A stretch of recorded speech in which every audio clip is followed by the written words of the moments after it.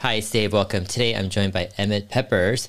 We've got a lot to talk about. There's been a ton of stuff going on with Twitter, Elon Musk, and Tesla in the news this past couple of weeks.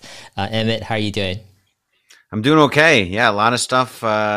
Just Twitter is very active lately, and Elon especially has been much more active, which I like to see. I'm not sure everyone likes to see that, but I certainly do. And he just confirmed it on Twitter, even that there's been a real uptick in activity since the deal happened. So yeah, things are changing and starting to change fast. There, it seems like. Yeah. I want to dive into some of the stuff going on Twitter with Elon, and I want to kind of bring it back to the bigger picture also.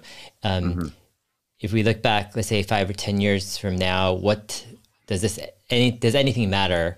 Also, are there any additional risks that have increased with Elon's Twitter involvement to, let's say, Tesla, to Tesla shareholders, or even to Elon himself? So, a lot of different things I want to talk about, and then we'll go ahead segue into Tesla's kind of current situation with the stock price, the market, any catalysts and risks ahead, and just wanted to hear your feedback. So let's go first to Twitter here. Judging on some of your tweets, it seems like you're pretty optimistic, pretty bullish on Twitter and Elon's involvement. Can you kind of share your perspective on why you see it that way? Yeah, I mean, in that Ron Barron interview, even I think he alluded to that. Once Twitter's on the right track, it doesn't take as much work to manage. He thinks versus SpaceX and Tesla, he'll still continue running Tesla and SpaceX, but he thinks once he gets Twitter on the right track, it's not going to be as a time suck as much for him as everyone seems to anticipate. But Twitter is such an incredible tool, so useful. For years, me and investor friends of mine who I talk to were always like, "Wow, Twitter's so useful." And if they charged, a lot of people would pay for it. It seems like the stock should be worth something Uh-huh. because it provides such a useful service, but somehow they just can't make money or they don't know how to monetize. And it's always been like this conundrum. Like here we have this very useful, for some people, very, very useful tool.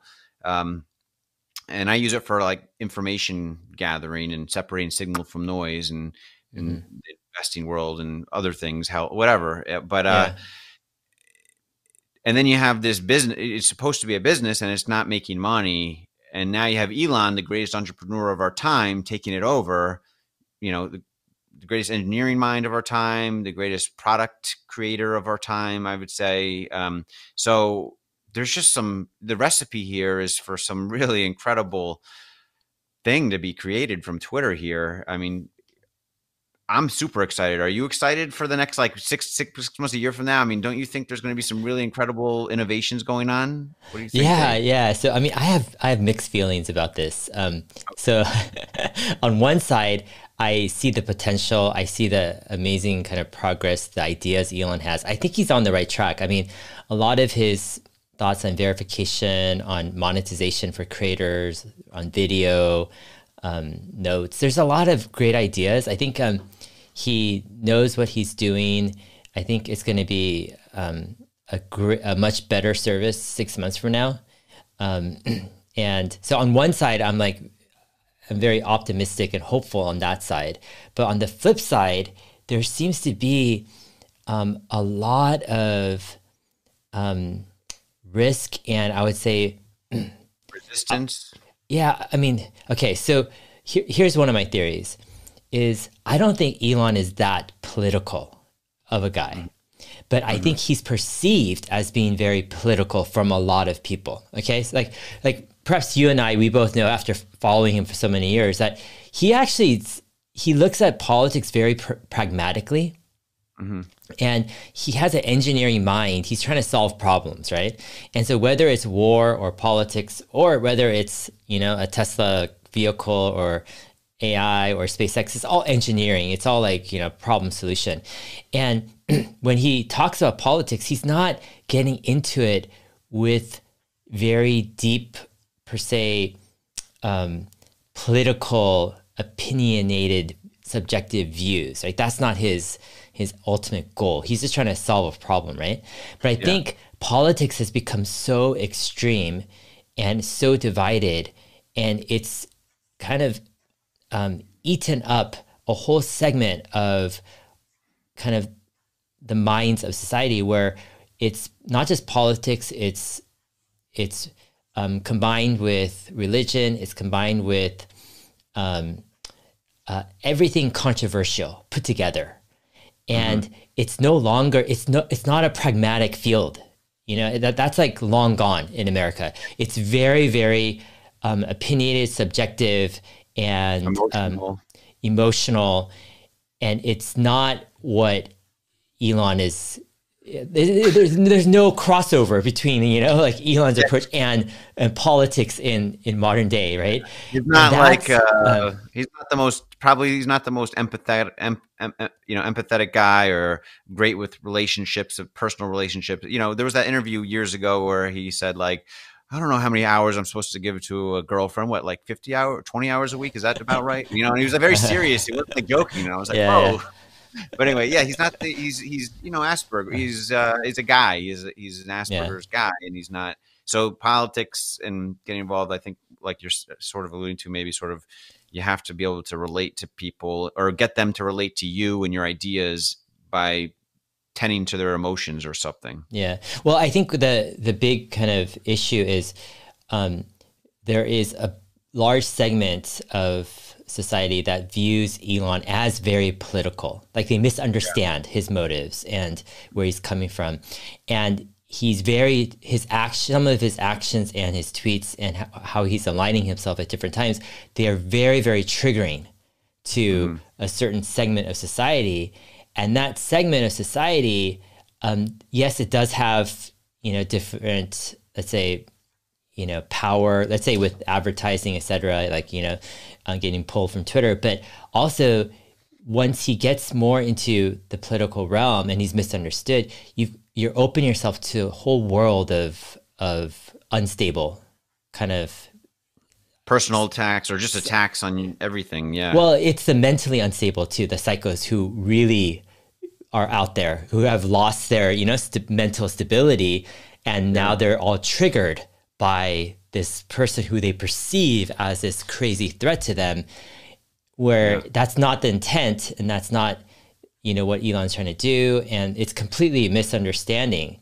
But this is, I mean, this could be the beginning of something really, really just, I don't know. I mean, and that's where I say there's two things going on. On one side, Twitter, the engineering, the product, you know, everything that's like the ideas, the problem solution, the efficiency, you know, everything is like, oh my gosh, like he's doing the perhaps one of the greatest turnaround stories, right, ever, with a company of Twitter's size in a field that has so much significance. So on that side, I'm excited, but on the flip side, I'm like, wow, like looking at it from the perspective of some people who are super triggered, like this is really, really heated. And it just seems like, I don't know where it's going to head. I mean, what are your thoughts on all this? Yeah, that is, that's, I'm not going to say it's a risk or a danger, but I would say that's sort of the side to grapple with, you know, how to, you know, is it good or bad? He's going to be talked about much more, you know, is like Tesla was it got dragged through the mud so much by short sellers and so many people for so many years, and it made it more famous, more well known. You know, a lot of the reports were false and it was just like negative reporting, but it made it a kitchen table conversation much more frequently. And I think a lot of people are smarter than the press or media journalists give them credit to be, you know, and they can think about things more intuitively or with common sense, and not be on the, you know, 10% far right or far left of an issue or whatever, you know. So I think, you know, I'm just trying to think of a silver lining possibility. Yeah. Like maybe it brings him to the dinner table conversation much more frequently, and there's some more common ground by regular individual people because of that, versus people. I think the risk is like, do people overall get persuaded by the media or not? You know, and if they do, then that's a big potential no-no for him. But I have faith that people are coming to their senses and realizing, like, this headline, I can't believe it. I have to have my own opinion, you know, like, and, you know, I think there's some people that just react triggered by these headlines, and and those are the vocal people you see. But I think the 80 to 90% of people that are relatively, sane or, just not easily triggered, look into things a little bit more before they have judgment. They suspend their judgment until they have more information. I don't know. I'm just trying to be, optimistic.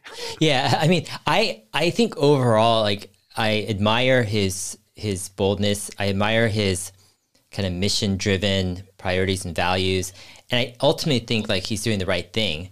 And the thing is, which is interesting, I think though the risk to him personally, his personal safety risk has just skyrocketed, right? Yeah.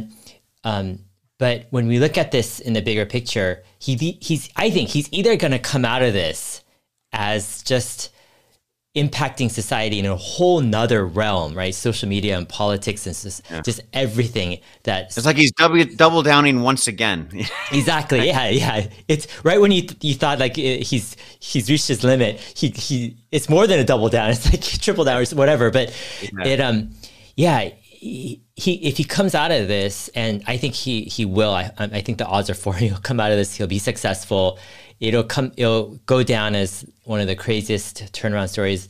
He'll leave a much bigger impact on society and history than he would have if he just did Tesla and SpaceX. And I think it's going to be an amazing thing. But there's always the other side, the risk where this does just increase his personal safety to the max. And I don't know, before that was a concern, but now it's like, heightened a lot. I think he must realize that. I mean, he's referenced like half jokingly, like, a lot of people want me dead now or whatever. But do you think that he can see around corners in the future better than anyone, arguably? And, everything he says, I almost think of at this point, almost everything he says, I almost accept as like fact and work backwards from it until I can prove him wrong. Versus most people, when they try to predict something or say something, I'm like, well, let me see if I can help come to the same conclusion you did. It's like with Elon, it's almost the opposite, where it's like, I assume he's right almost all the time. And that sounds like I'm gullible or something, but it's just been happening over time and again, like forever happening. Why wouldn't you, go with that, order of operations with him? So do you think that he's maybe, and he wouldn't maybe say it publicly because it would cause alarm bells or whatever, but do you think he sees like just what happened in Brazil, for example, recently, and there was like all these potential riots? I mean, it was tense situation with that political election being like so close, 51-49. I was worried. I thought there would be like national potential riots or craziness from that because of just media in general these days. And in Brazil, it seemed like to be a similar polarizing election process there. Do you think he's worried about the 2024 election, especially if it's Trump and Biden or something like that, like the polarization and how social media and Twitter could trigger people even more, or cause a crazier divisiveness of the country? And he thinks that he needed to get a hold of this sooner than later to prevent that from happening. Do you think there's something in there with him? Yeah. I mean, I don't know. I mean, my gut feeling is Elon he's not really that short-term focused. Like he's doing Twitter because of the bigger, longer-term picture.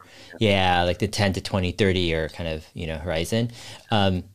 But yeah, I mean, it's possibly helpful that, he takes in the reins earlier, tries to get these community notes, these kind of more accurate information, tries to get rid of the bots and the bot armies. And tries to restore more credibility. But yeah, I think like when I look at this, what's going on with Twitter, I look at it as Elon doubling down and cementing his legacy, where he really is not about his own safety and comfort and own like lifestyle, right? People don't like him, find it hard to believe, but he's like possibly the selfless entrepreneur I've ever heard of. Well, I would say selfless is, I guess, one way to look at it. I look at it as more, he's very focused on these goals, and he's choosing these goals that are, humanity level goals, and he sacrifices everything for those goals, right? And as his wealth and resources have increased, he's actually done what I think very few billionaires do, which is you take that responsibility that you have with more resources, and you actually like increase your risk, right? And increase the things you're doing and your exposure, and you even lower your safety and your comfort level. And that's where most billionaires, like it's the opposite. You know, you increase your safety, increase your comfort, you know, reduce your stress, all that stuff, right? But Elon is doing something that's really, really unique. And I think this will go down as, you know, he's cementing his legacy, which is, you know, very, very mission focused, humanity level goals at the sacrifice of. Yeah, I think I agree with you, but it's important to just make the distinction. He's not doing it to cement his legacy. Yeah. It will cement his legacy, but he's doing it because it's the greater good that he believes, I think, right? Yeah. I mean, that's the other thing. I mean, who knows exactly all the motivations, you know? But yeah, from what we can gather, he has these crazy ambitious goals that require kind of like immense sacrifice, right? And before SpaceX and Tesla and Neuralink and Bouralink were crazy enough goals, and now you've got this another kind of monster goal. Yeah, I think another thing that's interesting about this whole Twitter thing is,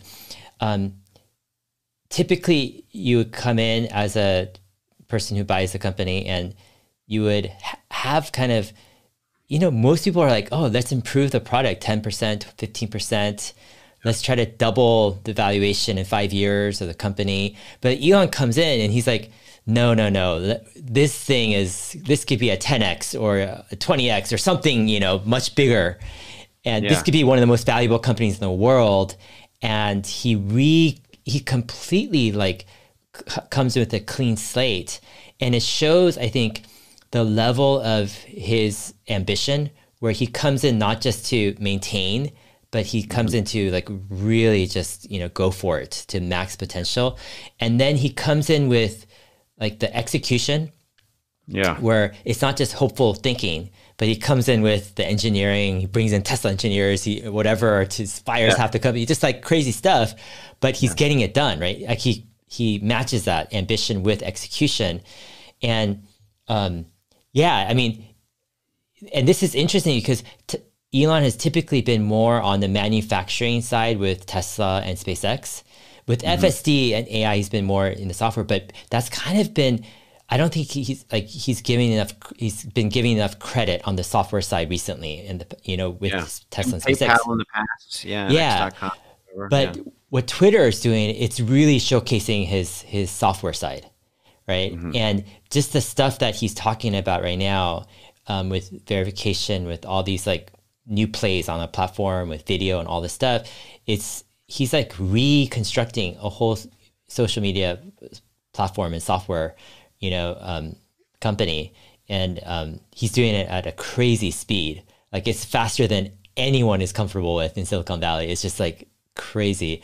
It's really interesting stuff though. Yeah, I mean, every week there's like new stuff.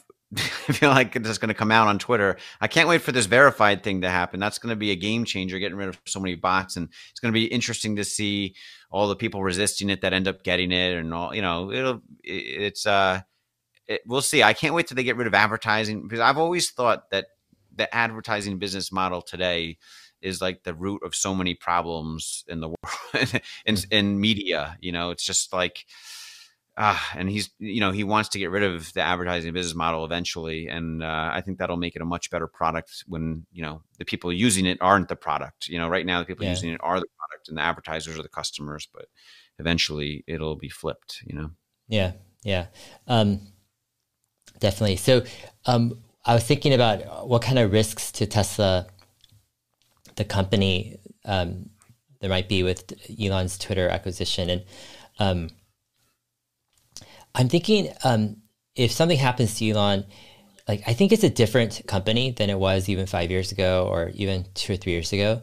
And I think Elon has set up the company in a way where there are so many 5 to 10 year projects that have kind of are past the infancy. They're just gone past the critical mass or the event horizon. Yeah. Exactly. Like it just needs to maintain, it to the finish line. And so you got 4680 cells. You've got kind of next generation manufacturing. You've got the whole FSD AI thing going on. You've got the whole Optimus program.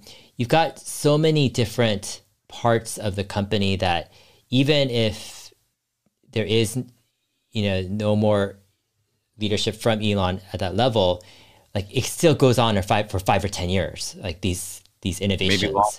Yeah. I think of it as like Steve Jobs in Apple when Steve Jobs, passed, and it was like, what's going to happen to Apple? And, they've done very well financially since then, right? They haven't innovated anything new. All the stuff he put in place they've maximized on. Yeah. I think that also it gives Elon perhaps more confidence to go into the Twitter acquisition, where he's like, Tesla's in a good place. Even without him, like there's going to be enough leadership across all the different, divisions to push forward and to go. This is a company that's like been going at a certain pace for so many years, for almost 2 decades or something. And so you can't it's hard to remove that from the DNA of the company, right? Just the pace is a certain pace. Like every company has a pace, and Tesla has a certain pace, right? That it's what everyone's comfortable with. It's what is expected, right?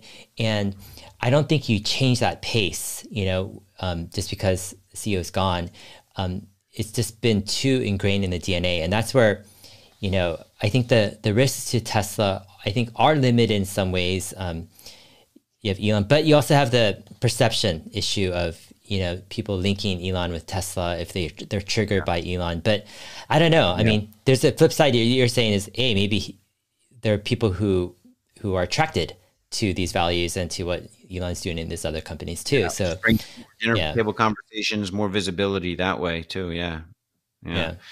I think with Elon, the key man risk is much less today than it was, 2 years ago, 5 years ago, 10 years ago. The key man risk with Elon has gone down. I mean, it's still a risk. You don't want him to leave or something to happen to him, but it wouldn't be the end of Tesla, by any means. Tesla's, it like you're saying, it's beyond the point of being able to succeed.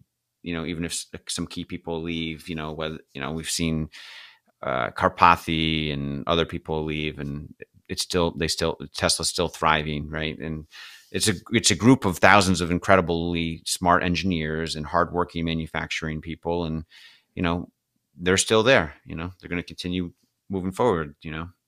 Yeah, definitely. It's interesting. We'll, I guess, keep updated and discuss further. But what's the most exciting kind of new Twitter feature you're most interested or excited about that's been discussed recently?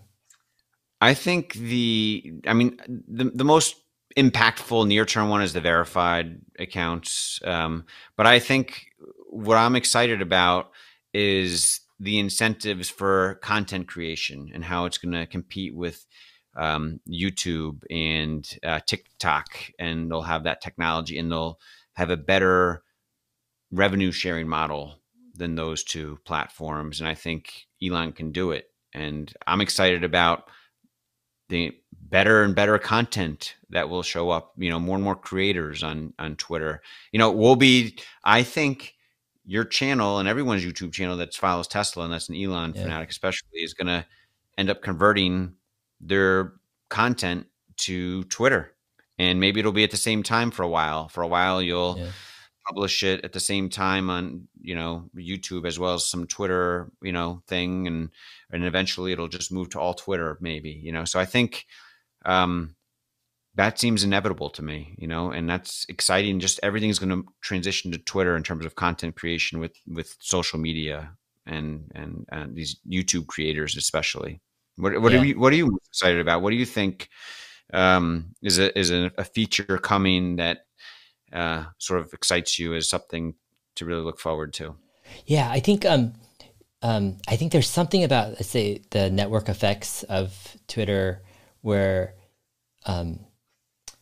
if, for example, if usage goes down by half, Mm-hmm. Twitter's excitement doesn't go down by half. It actually goes down a lot more than that, just because there's all these the connections between people. It's exponential in Yeah. its impact, the network effects. And so if Twitter actually grows double in size in terms of people or interactions, number of people tweet and reply, it doesn't get doubly interesting. Actually, is much greater than that, Mm-hmm. because of the relationship connections. And so that's going to be, I think, really fascinating, because if Elon really can pull off some of these things where Twitter, let's say he does pull off, it becomes the most accurate, whatever that means, place to get information.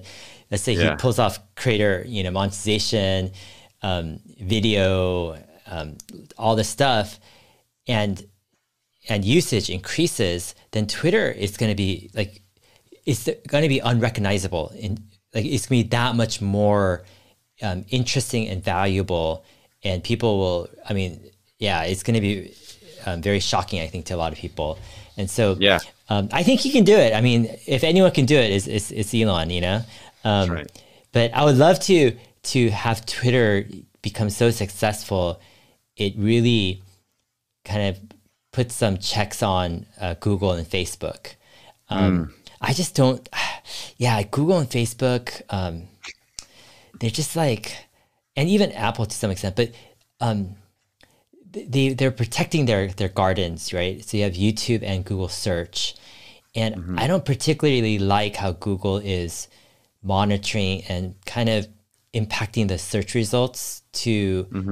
I think they're overdoing it, and I just notice more and more as I do certain searches. Like, Mm. I'm like, this is so fishy. Like, the results, it's not objective anymore. Like, this side and this side, there, I could see the slant of other biases. And yeah, I think the past few years with the whole pandemic, really just, you Screwed know, things up. yeah, really showed the true colors of some companies.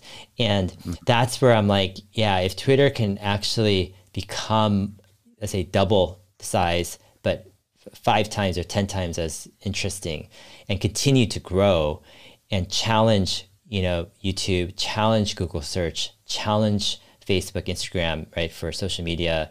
Yeah, I think Twitter should go into messaging big, right? Yeah. Challenge WhatsApp and all this stuff. Then yeah, it's got to. I think that's interesting. That is Yeah. impactful for the future. Yeah. Like the baseline is basically the Chinese app. Is that Weibo? Is that the one that's like the everything app in China? Is that, I think so. And I think that's like the baseline for WeChat, or we. yeah, yeah, Yeah. And that's going to be like the baseline. Elon's reference once or twice, like we're going to just copy everything they've done and do it well, execute well, and do other stuff too. And I think they have, that seems to be a tremendous service in China, like the everything app. Almost, you could do so many different things and everyone's using it. And so, yeah, there's an outline, and there's already someone that's done this. And so I think it's going to be, if he gets past the polarization aspect or the press and all that, I think I think from a technological standpoint, it's easier to execute than probably some people realize, is my guess. So I'm not a software yeah, engineer, but yeah. it's been done in China. I don't, so Yeah. Yeah. Another interesting thing is, like, it's interesting how Elon, he's just doing his own thing, right? It's just like asking people, so what can we do better on Twitter? Like, how does YouTube work? Like, yeah, all this stuff. And it's like, it's so funny because the typical CEO is not going to dare to tweet stuff like that, right? yeah, But it's for Elon, it's so straightforward and simple, like, and clear. It's like you use the medium to, like, get feedback and fix the problems. And yeah. um, Communicate. Yeah, yeah, it's interesting how, like, past Twitter CEOs, they don't really tweet much, or the board doesn't tweet. It's just like, I don't know. It's just yeah. so, It's too risky for them. It's seen as too yeah, risky, and there's this mindset that like CEOs have to be like non-player characters or whatever, like hmm, and just have to be very bland and only act a certain way and only be very, but Elon just wants to be himself, and it's a breath of fresh air. I'm glad he's like that, but it rubs a lot of people the wrong way that see it as a risk, I guess, right? I don't know. yeah, yeah, definitely. Um, Yeah, lots of friends and lots of enemies. Pretty crazy stuff. So going on to markets, what's your general take right now? I mean, there's more and more talk of recession. There's more and more talk. Have you seen Puru Saxena's recent tweets? We had Puru on my channel a couple times. So his whole he seems to be very bearish at the moment. Yeah, his whole theory is kind of like the stock market rarely ever bottoms before a recession. It always happens during the recession. So, and he thinks it's coming still. So I don't know. What's your take? Are you, what are your concerns? Yeah. What are your opportunities that you're looking at, or what's your overall viewpoint?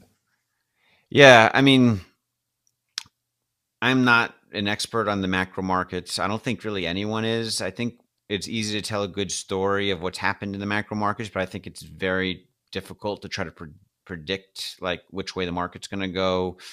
You know, even the guy Puru thought we had hit the bottoms in June or whatever, you know, and he's changed his mind. That's good. You should be changing your mind, right? If you're kind of being active with it. But I've taken the role of not trying to flip flop on the macro market lately. It's not like the COVID crash, which I felt like very certain about that macro crash was imminent.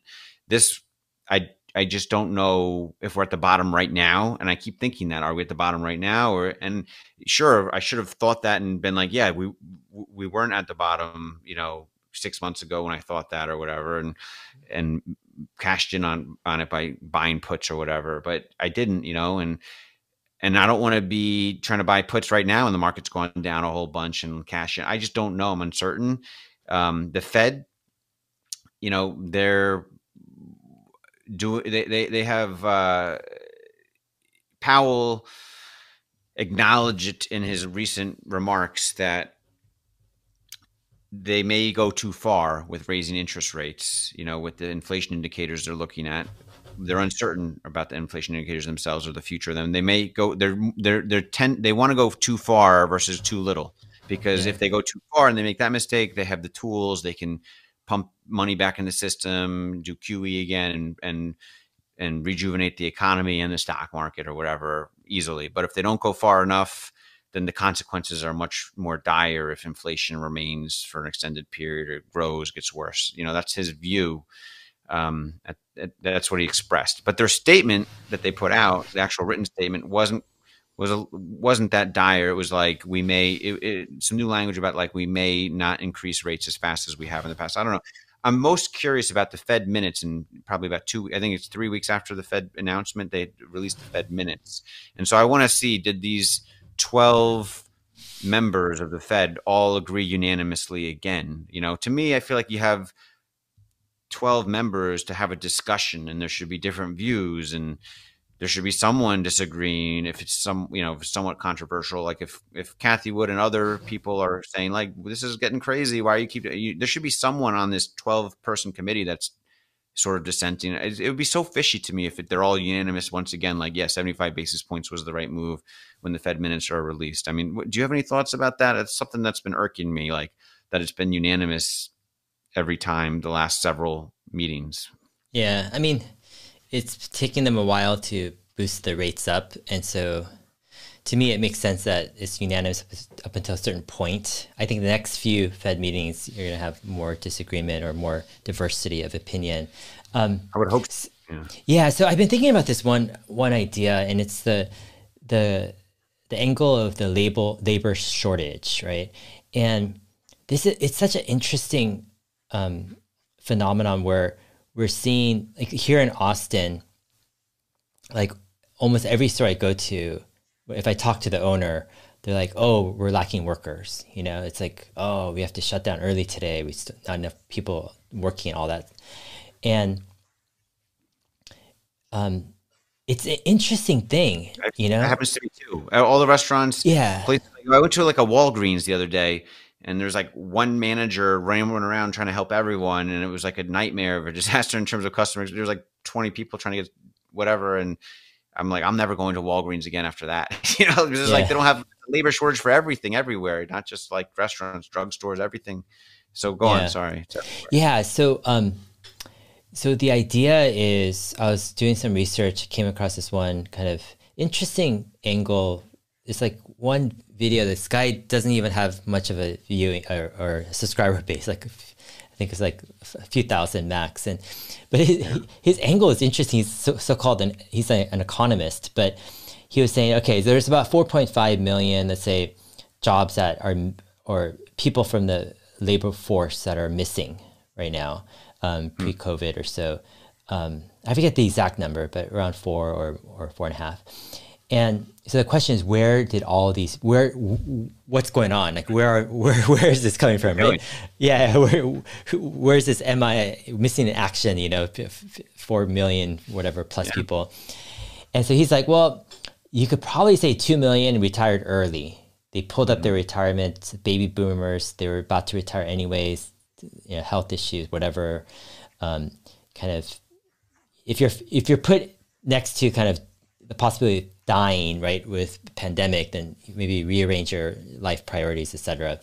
You might retire early. And then you have 2 million possibly from actually the immigration policies changing over the past several years, where we're just not allowing that many immigrants into the country. And it's a significant amount. And then you have the rest of the 500. You might have some who've died of COVID. There was 1 million deaths, but the great majority of that was older people above 65. Yeah. But still, you did have some that were below that. And there could be some other reasons and other causes. You have more just people, maybe retiring early or just, reducing their hours. Maybe there's a change of priorities because they're with family so much. And so, they want to maybe they made a fortune on crypto and cashed out in time. Yeah. Yeah. Lots of different priorities. Yeah. NFT, whatever. But if the two main causes are baby boomers retiring more early and the immigration issue, then there's a possibility that this labor shortage is not temporary. And there's a possibility that the baby boomers continue, right, to retire. There isn't enough people to replace from Gen Z and younger people. And then also, if immigration policy doesn't shift and change, you don't have replacement as much. And so you've got this pressure going on with the labor shortage where you just don't have enough people filling, the lost people in the workforce. So I look at it as you got three things going on. One is with inflation, you've got this supply shock that COVID kind of caused. But it seems like we're largely kind of getting over that supply shock. We're getting back to some type of equilibrium. And then you've got this, the concept of this heated economy, kind of people spending a lot, whatever. But even that, I feel like we're kind of getting over that, right? There isn't as much heatedness in the economy anymore. So now you've got this third issue, which is kind of, low unemployment, but lower people in the workforce. That's causing wages to increase and to be robust. But that's also, I think, tricking the Fed in a way to think that the economy is overheated. Like the economy is so strong, where perhaps the economy isn't that strong. It's just that, wages are robust because there's a shrinking workforce and there isn't replacement workers. But that leads me to this thing is there is, I think, a decent chance that the Fed does overdo it. They misread the leaves where they're like, oh my gosh, our economy is so strong, we could just up the interest rates as high as we want to, right? And people will still be like, the unemployment rate will still be low, the economy will still be strong. But what if the economy really isn't that strong? Like, what if there's a labor dynamic going on that is giving the wrong impression to the Fed, right, of a strong economy when, so those are some of my kind of things I've been thinking about. And I don't know. I mean, maybe I think it's a good way to put the puzzle together, what you're saying. And I mean, there's definitely a labor shortage and it's even hard to pay up and get people. I've heard from restaurant owners, they're like, we're trying as hard as we can to get new waiters. We're trying to pay more, but no one's showing. It's a there's a real missing amount of workers for probably the reasons you mentioned. But what were you going to Yeah. say? Sorry. Yeah, yeah. But I mean, the hope is maybe the Fed sees the market kind of having problems, maybe or something, maybe panic or something, and Stock market, you liquidity or mean? institutions, yeah, or institutions or just the financial institutions or something where Yeah. that causes them to pause and to rethink or whatever, Yeah. and I think the hope is if they can kind of pause and just kind of take a step back, and see kind of the supply shocks also decrease, the Yeah. so-called heated economy decrease, and they can, I don't know. I think there's this another angle. If we're missing really 4.5 million, let's say, people in the workforce, and those people aren't coming back, or let's say, baby boomers are retiring more, let's say immigration doesn't change and we're not able to boost our labor force, then there's a chance that the labor market will be tight, wages will be very strong, and maybe there is some pressure on inflation because of wages increasing, and maybe this whole 2%, maybe that needs to be adjusted a bit.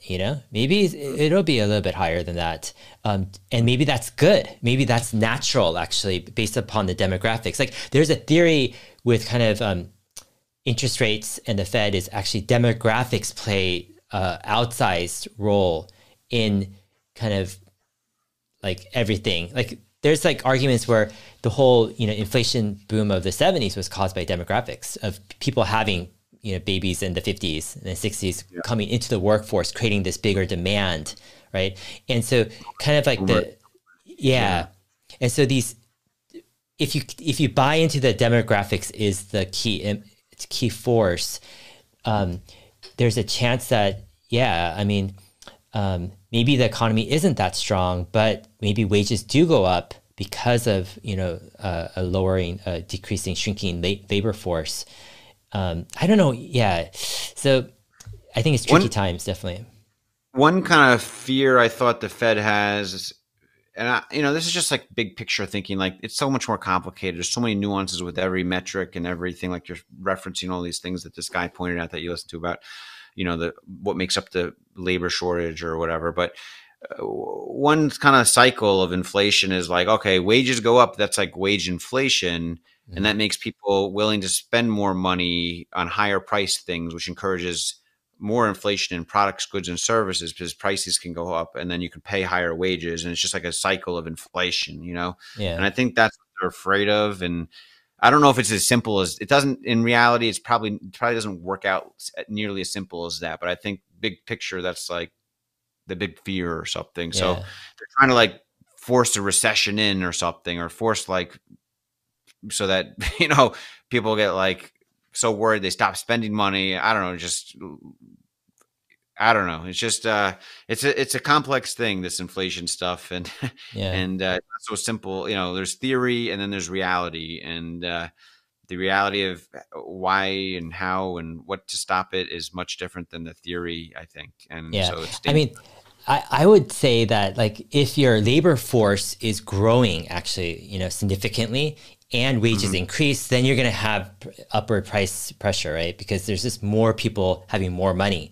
But Yeah. if your labor force is actually shrinking, and let's say the Mhm. wages are increasing, that doesn't Mhm. necessarily mean that prices go up because you have That's true. less people getting a little bit more, right? Yeah, It's that's it's true. a completely different situation than the 70s, in my opinion, demographic wise. So Yeah. yeah, I mean, there's a chance, a decent chance, the Fed could be really really misreading what's going on here. Um, like Yeah. maybe like yeah, I And don't we'll know. never know. This is the tricky part Yeah, is we'll never there's not like an alternate reality where they pause right now and we can see the results. We'll never mm, know. They might just keep raising until we're into some deep recession, and then in 5 years, inflation ends after the greatest recession we've seen in of our lifetime, and they're like, "Finally, we beat it." And then and you would never know that if they just paused right now, things would get better or something. So it's tricky. yeah, I can yeah. playing out, and then them even having a narrative like, remember that time we had zero interest rates and wacky things like SPACs were going all over the place and NFTs were created and all this wacky stuff and people were getting rich off of thin air. Well, we're never going back to that. You have to keep rates at least 3% or that'll start happening again, you know? So I could see that being like in the doctrine of the Fed going forward, like unofficially, like never let rates get too low again because wacky things happen to the economy or something, you know? So I just don't know. Like, we'll never know, unfortunately, if they pause now versus continuously raise rates. The difference, it's tough. Yeah, but I think you're right. I think they're more than likely making mistakes by going too high right now. Yeah. I would.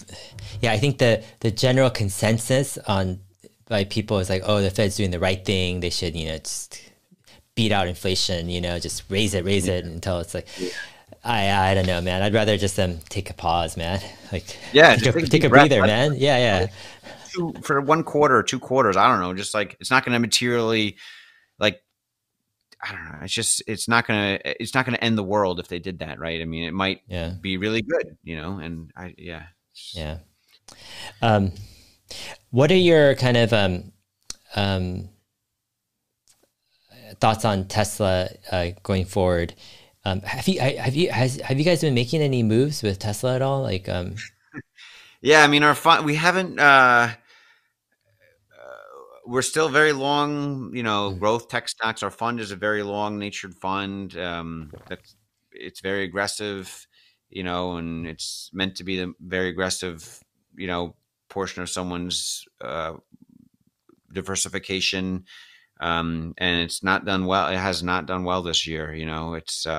But we think, like this could be the bottom right now, or it might not be, right? And damned if you do, damned if you don't, right? Like we're happy if the kind of litmus test we do go by is like, all right, if we had zero positions whatsoever and we're starting up a new fund and someone gave us the cash, that's the net asset value of our fund right now to invest, would we put the same positions on that we have right now? And we're pretty confident we would. We're very happy with what we have right now. Doesn't mean we're going to, like, if the market keeps going the wrong way, we're in trouble even more. But we think there could be a turnaround. The stocks look forward, right? I mean, the recession is going to happen, but the stocks are going to be looking forward always. So, all you need, you just need kind of the market. There's been some head fakes with the market rebounding. And it seems like every time the Fed comes to have a meeting or talks, and it kind of talks it back down.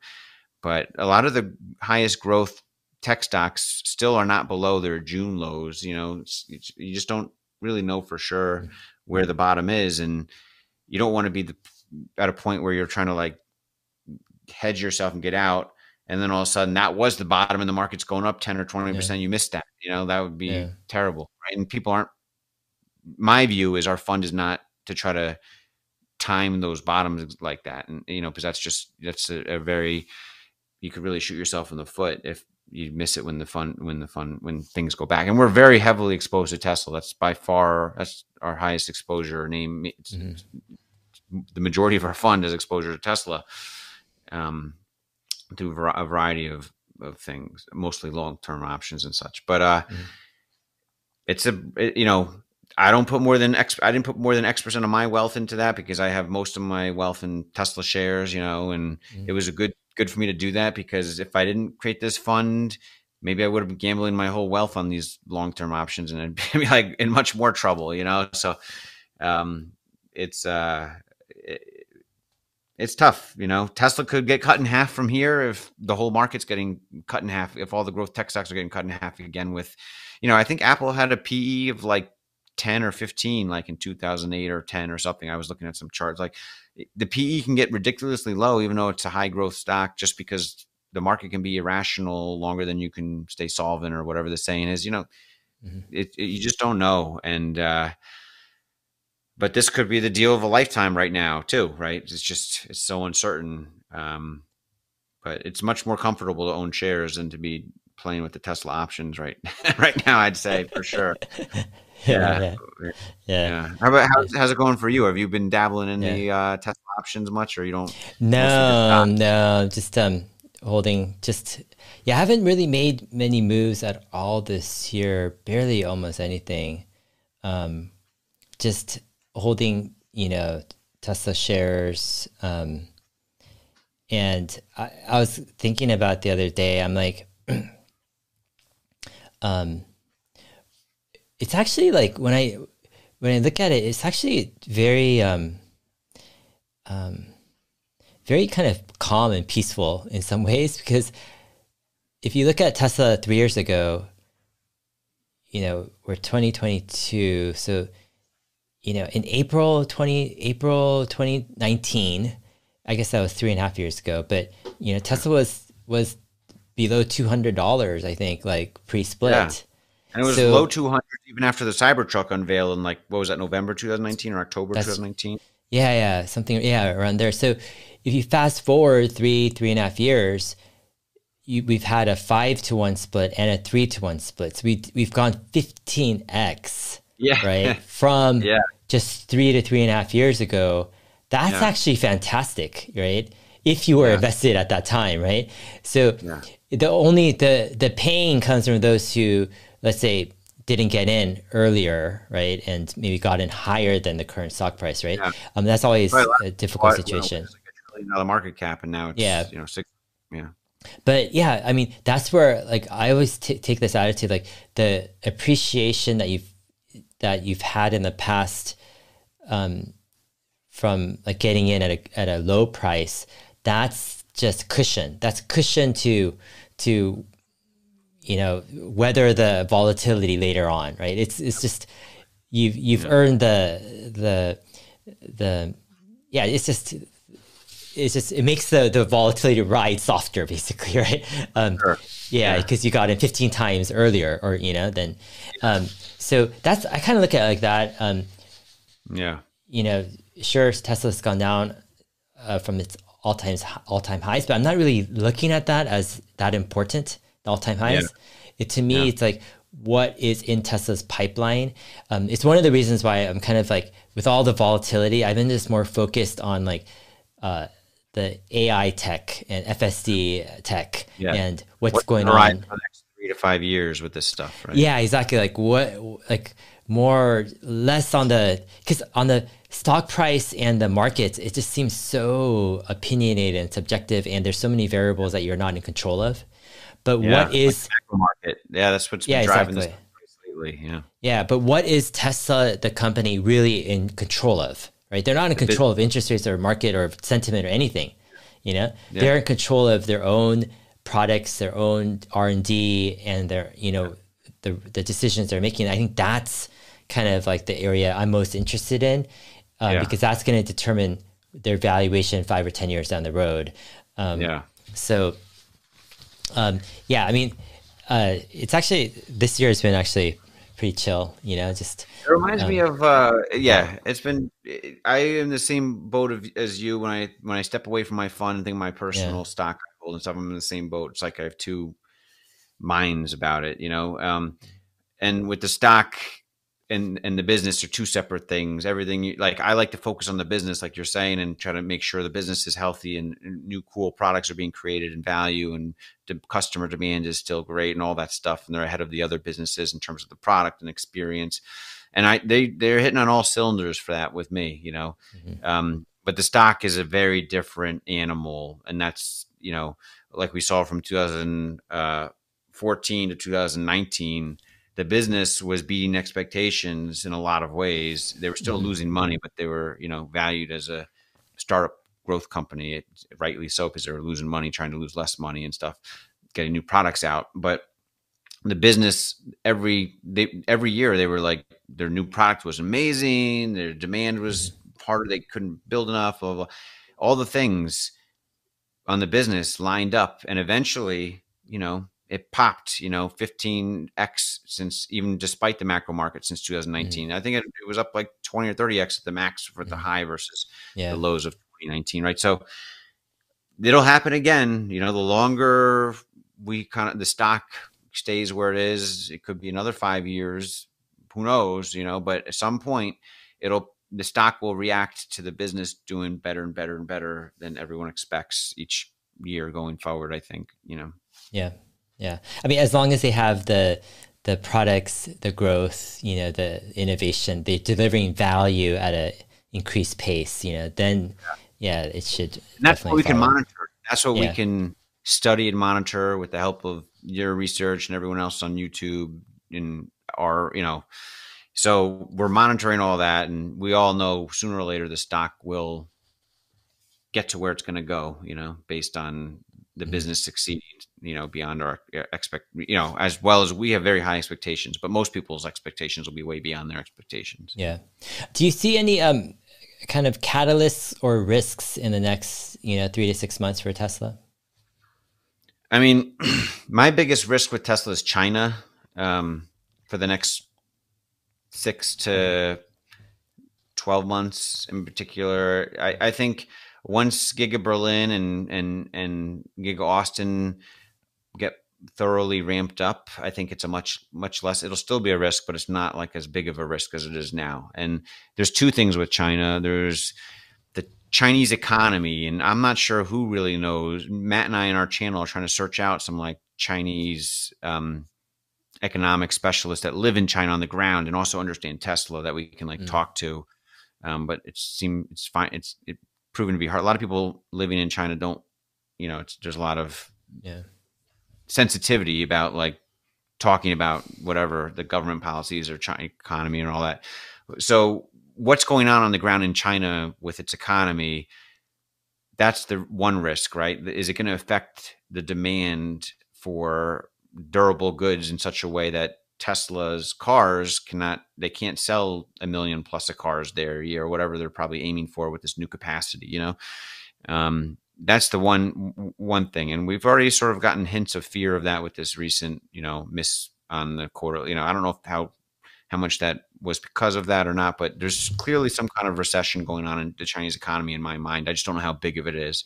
And there's the zero COVID policy, which is helping to trigger the recession. And then the new government, and then the second thing, which kind of bleeds into the second risk with China, is the government, because the President Xi, his new Chinese,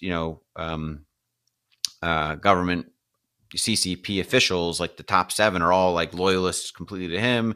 And it seems like the economy is not priority number 1 or priority number 2 now. It's like priority 3. And 1 is like keeping everyone in check. And number 2 is making sure everyone is loyal to the CCP and knows the CCP is in charge and has to follow the CCP or whatever. That seems to be like number 1 and 2. And distant number 3 is the economy and the health of it. That's what it seems like. But hopefully the Chinese economy becomes a priority, and the zero COVID policy there that's continuing signals to me that the Chinese economy is not the priority there still. They're just trying to get everyone loyal to the CCP. I don't know. It's almost like a litmus test to see who's loyal, who's not, and make sure the population follows orders no matter what or something. That's my theory. So then if they invade Taiwan or try to do something risky with Taiwan, then there's that geopolitical risk. But on the flip side, I think Elon is seen in a good light by the Chinese government. I think he adds a lot of value to the Chinese economy, and they realize that with technology, manufacturing prowess, and all that. And remember, he sent that tweet out, which everyone said was controversial, about like maybe Taiwan should be an administrative state, similar to Hong Kong or whatever.